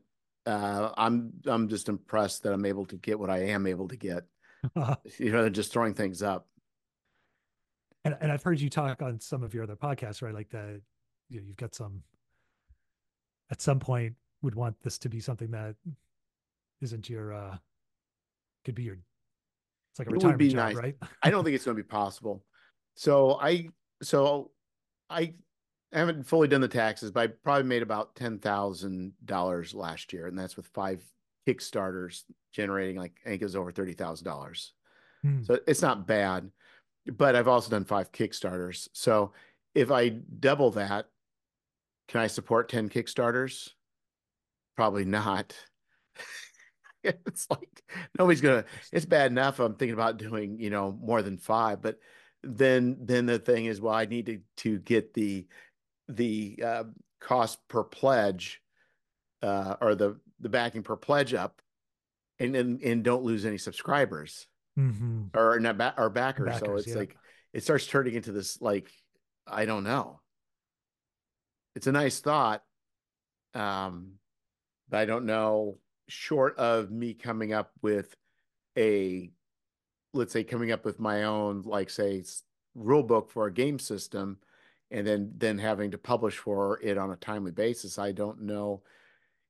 I think making $30,000 or more is going to be take a lot. Hmm. And some of the parts that you're doing are hard to scale up, right? So like you're saying, you can't, it's hard to just can't keep doubling and tripling the number of Kickstarters you're doing. Yeah, yeah, exactly. Yeah. So then, it becomes a different thing. So the other thing I found is this year, so is you it's what you're trying to do as when you have you're trying to sell things, you're trying to find patterns. You're trying to find trends, trying to find, and it's not easy, and you have to put out a lot of material before you can start seeing those things. Right. So the Kickstarters, um, in a sense, they kept doing less and less as far as even number four was, I think, the like one of the lowest of the Kickstarters for Gary's Appendix. But all of a sudden, the one in February is doing fine. It's doing kind of on par where I was before. So now is it time of year? Yeah. Is it Interesting. just, I was at the point where I've been doing Gary's Appendix 3 times a year. Do I scale it back to twice a year? Am I doing it too much? Because I'm just coming off of one in December. Is this too soon? Do I try and put something else in to see if it's hard to know, and you have a limited amount of time. Yeah. Like, where do you put your energies? And the way you're doing it, right? So you're paying writers and artists to do it. So you have some costs Yes. that you have to factor in as you're doing these, even if you think of them as experiments, they're to get more data. It's a lot of you got some costs that have to earn back. Yeah, it's in general, it's about $3,000 is a break even point for me. Okay. And then and then so like if I make $4,000, that doesn't mean I make $1,000 in profit. It might just be a few $100 in profit. The margins get better for me the higher it goes. Right. So like if I have 10 Kickstarters at $3,000, I don't make any money. If I have one Kickstarter at $10,000 or at $30,000, then I make, there's a considerable amount of money. So it gets weird, and the way it scales, it's complicated. And so, you know, it comes down to where you want to put your energies, where you put your resources, and what you have available to you. But you need to Right. have money in order to be able to pay. Well, unless you kickstart first. But my recommendation is, you know, pay Not people going up there. front. Yeah, I pay people up front before I kickstart. So all the writers, all the artists have been paid for. I just haven't been paid. Right. Well, clearly the data is showing for you that you need to do fewer of them and have them just be huge successes. There you So go. now you just need to figure out how to do that. Well, what's interesting too is like you can look at Kickstarters, and you can also look at some that make a lot of money or they generate a lot of pledges. But when you start looking at the math, it's like it may not be that they did that well. Right, right. Was it really profitable? Even though it was a lot of re Yes. revenue, it may not have actually been profitable. Right, because $50,000 may seem like a lot, but then when like I didn't back it, but Dragon Slayer by Greg Gillespie, I can't sound his name right. Even though I did a layout for one of his books. He I can't remember what he finally funded at. It might have been like it was like $40,000, but he's got a lot of art. He paid for a lot of art. Hmm. And it's like, even if you can get it as low as $50 per piece, when you have that much art, it adds up pretty quickly. And then editors and all this other stuff, and then buying the books and shipping, it's you know it's a lot. Yeah, it seems like I mean the art economics are seem to be tough for everybody, right? Like it's tough for the, in your case, right, the publisher, right? Because you there seems to be an expectation of quantity and quality of art. And as a Yes. consumer, I have that same expectation, right? I love the art, right? Like when you get a great looking zine, right? It's so cool. Yes, and then you have to, as a publisher, you have to look at like even like you know do I pay how much do I pay for this cover, and will it give me the rate of return? And it sounds like it's just straight economics. I don't want to be, but you just have a limit on a budget, and there's a point where it's like I need to do better than break even Right. for me to continue doing things. Yeah. Yeah. So you have to always be, I guess, making those decisions, right? It's a compromise. Yeah, it is, and I think it's just yeah, and trying different things. But are you planning on putting out more zines, more adventures? Yeah, so I'm working on the second zine, and it's taken me longer than I expected. One, because I started doing this newsletter and podcast, which is sucking up all of my free time, my discretionary time that I would normally have been working on it. And but I really enjoy. Obviously, the music is very important to me. I wanted to have something that I could research as much as I want to, because that's a big fun part to me. So I do have in progress the next zine. It's going to be one that from a music standpoint has largely influenced by both an older band and a contemporary band. So it's Jethro Tull and the band Green Lung, which is a current kind of people would overgeneralize and call them like a stoner band, but they're a UK band that heavily influenced by like folk horror, um, you know, movies and things like that. And both Jethro Tull and Green Lung were wrote material that was influenced by the same book, a book on myths and legends in the UK that was a Reader's Digest published book in like the 1970s. And Isn't so I that found this crazy? connection between the two of them. And so I'm calling it this is my Aqua Green Lung issue to kind of combine Aqua Lung, the Jethro Tull song, and Green Lung, the band. And I've got content that I'm writing that's um, along those lines. But I'm not rushing it. Like it's another one that I want to be very happy with it, have it totally done, have it be the quality that I'm really aiming for. That it's got. I'm still doing the music magazine parody stuff for it as well. And The when thing it's is, done, I this is will not the kick. main thing for you. No, I So it sounds like the newsletter has turned to being I the think thing. it is. It has become the main thing. The podcast is becoming more of a thing, and But it allows you to express more because because you have to narrow your words and everything and craft it where you can, if you have things you want to say. yes, that's right. So, and I can, it has more of the stuff that I am good at, and it has more of the stuff that I enjoy doing. So for there's,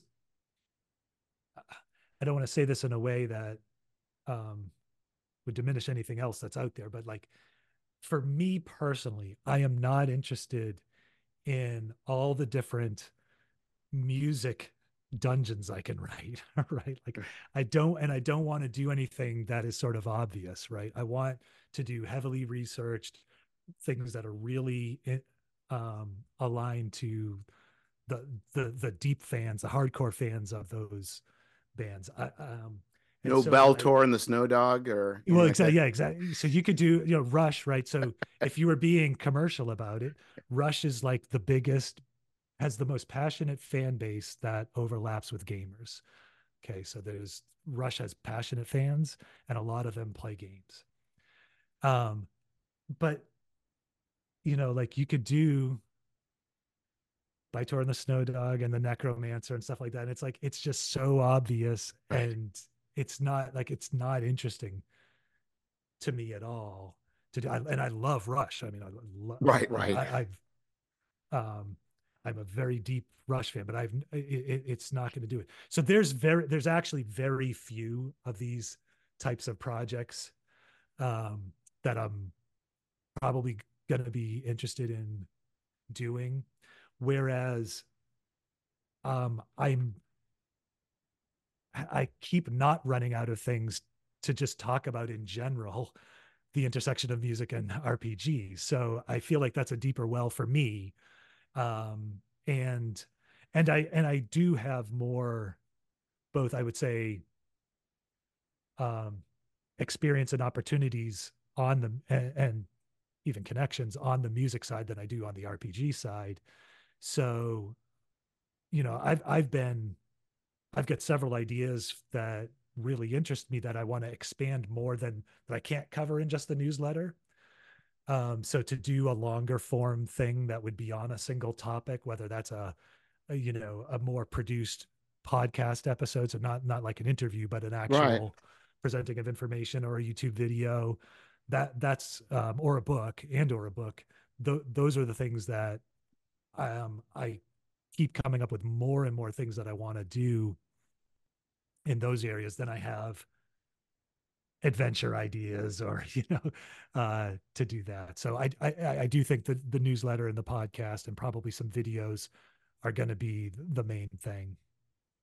Well, to me, what's interesting, and I think things that people should consider is this started out with an idea for doing some sort of RPG publication.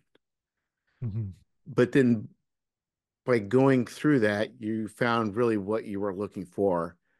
That wasn't the main thing you were looking for, but it led you to what you were really looking for. Yeah.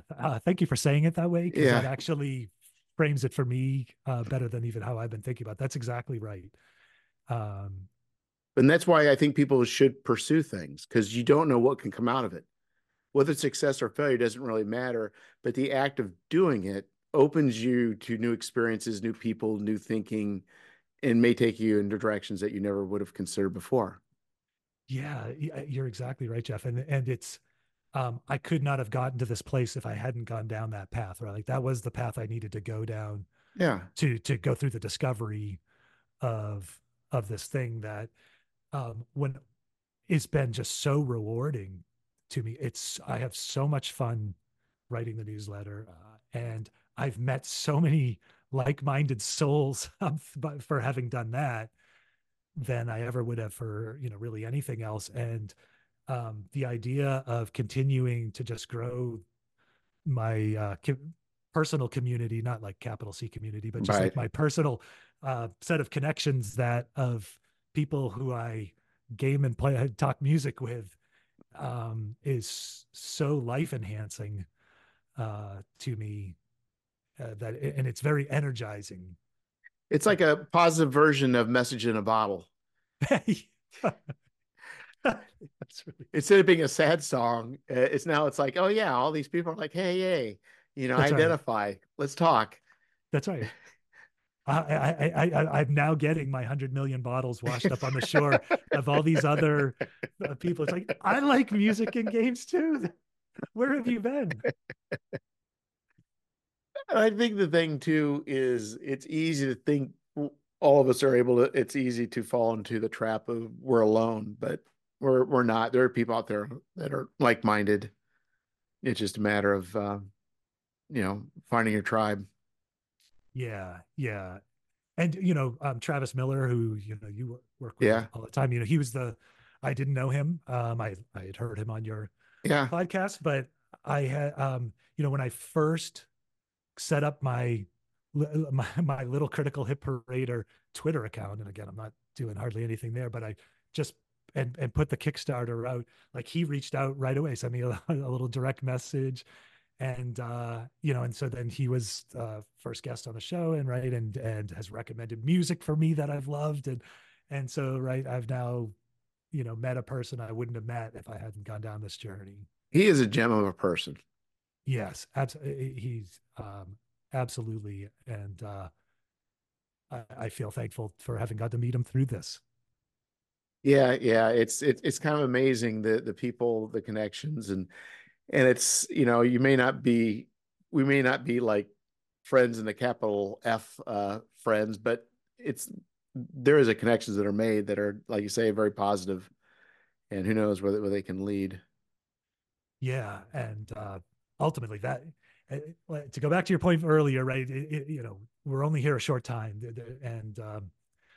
and some of us are longer into that journey than others, and so and we never and none of us know until we know when it's going to end, and you know, um, I'm at the point where I just want to spend time with uh, positive people who we share something in common, and that's really all I need to get out of life. My wife's been through unbelievable sets of um, health situations. She's a cancer survivor. She's an 8 time stroke Yeah. survivor, a multiple brain surgery survivor. I'm so thankful for every minute that I get to that we get to have together, and I all I want to do is to just enjoy whatever time all of us have You're together. right, because you could lament, you could, more than a lot of us, the stuff you're going through, but that's just wasting the time that you do have with somebody you love. Yeah, Like, yeah, absolutely. And she's in some ways, it was a there's a blessing to everything, right? And if you choose to take it, right. and we got to learn very early in our marriage, because it's been a very long journey, um, how short life is, and how fragile it is. That we've said goodbye several times, right? And it hasn't. We've had a miracle. Several miracles happen. Um, but it helped our marriage, right? Like we don't have time for any stupid Right. petty stuff to argue about. Like we're so past that, right? And it's just so appreciative to get to be together, and we don't, it's just sharing the same space in a room together is all we need. So Well, I mean, the thing is, you live with you're aware of the reality that we all have, right? But we just don't realize it. that's right. My wife may not have this or that, but who knows what, as far as a car accident or stroke, or you just don't, things are out of your control. And, we assume that things are going to be forever, but they're not. We're not Yeah. guaranteed anything. No, no. The only thing we're guaranteed is we won't be here forever.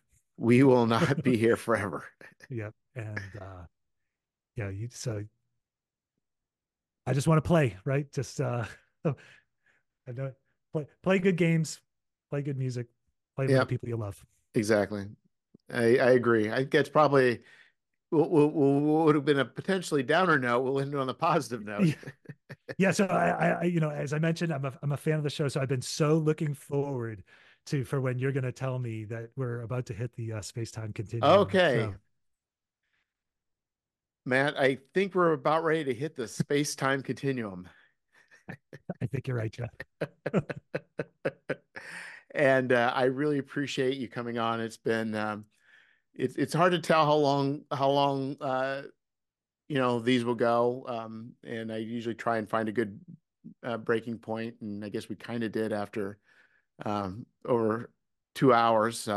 But I think it's only my age and me getting older and needing to go to bed soon is probably the only thing that's the hindrance from us continuing. We all have that.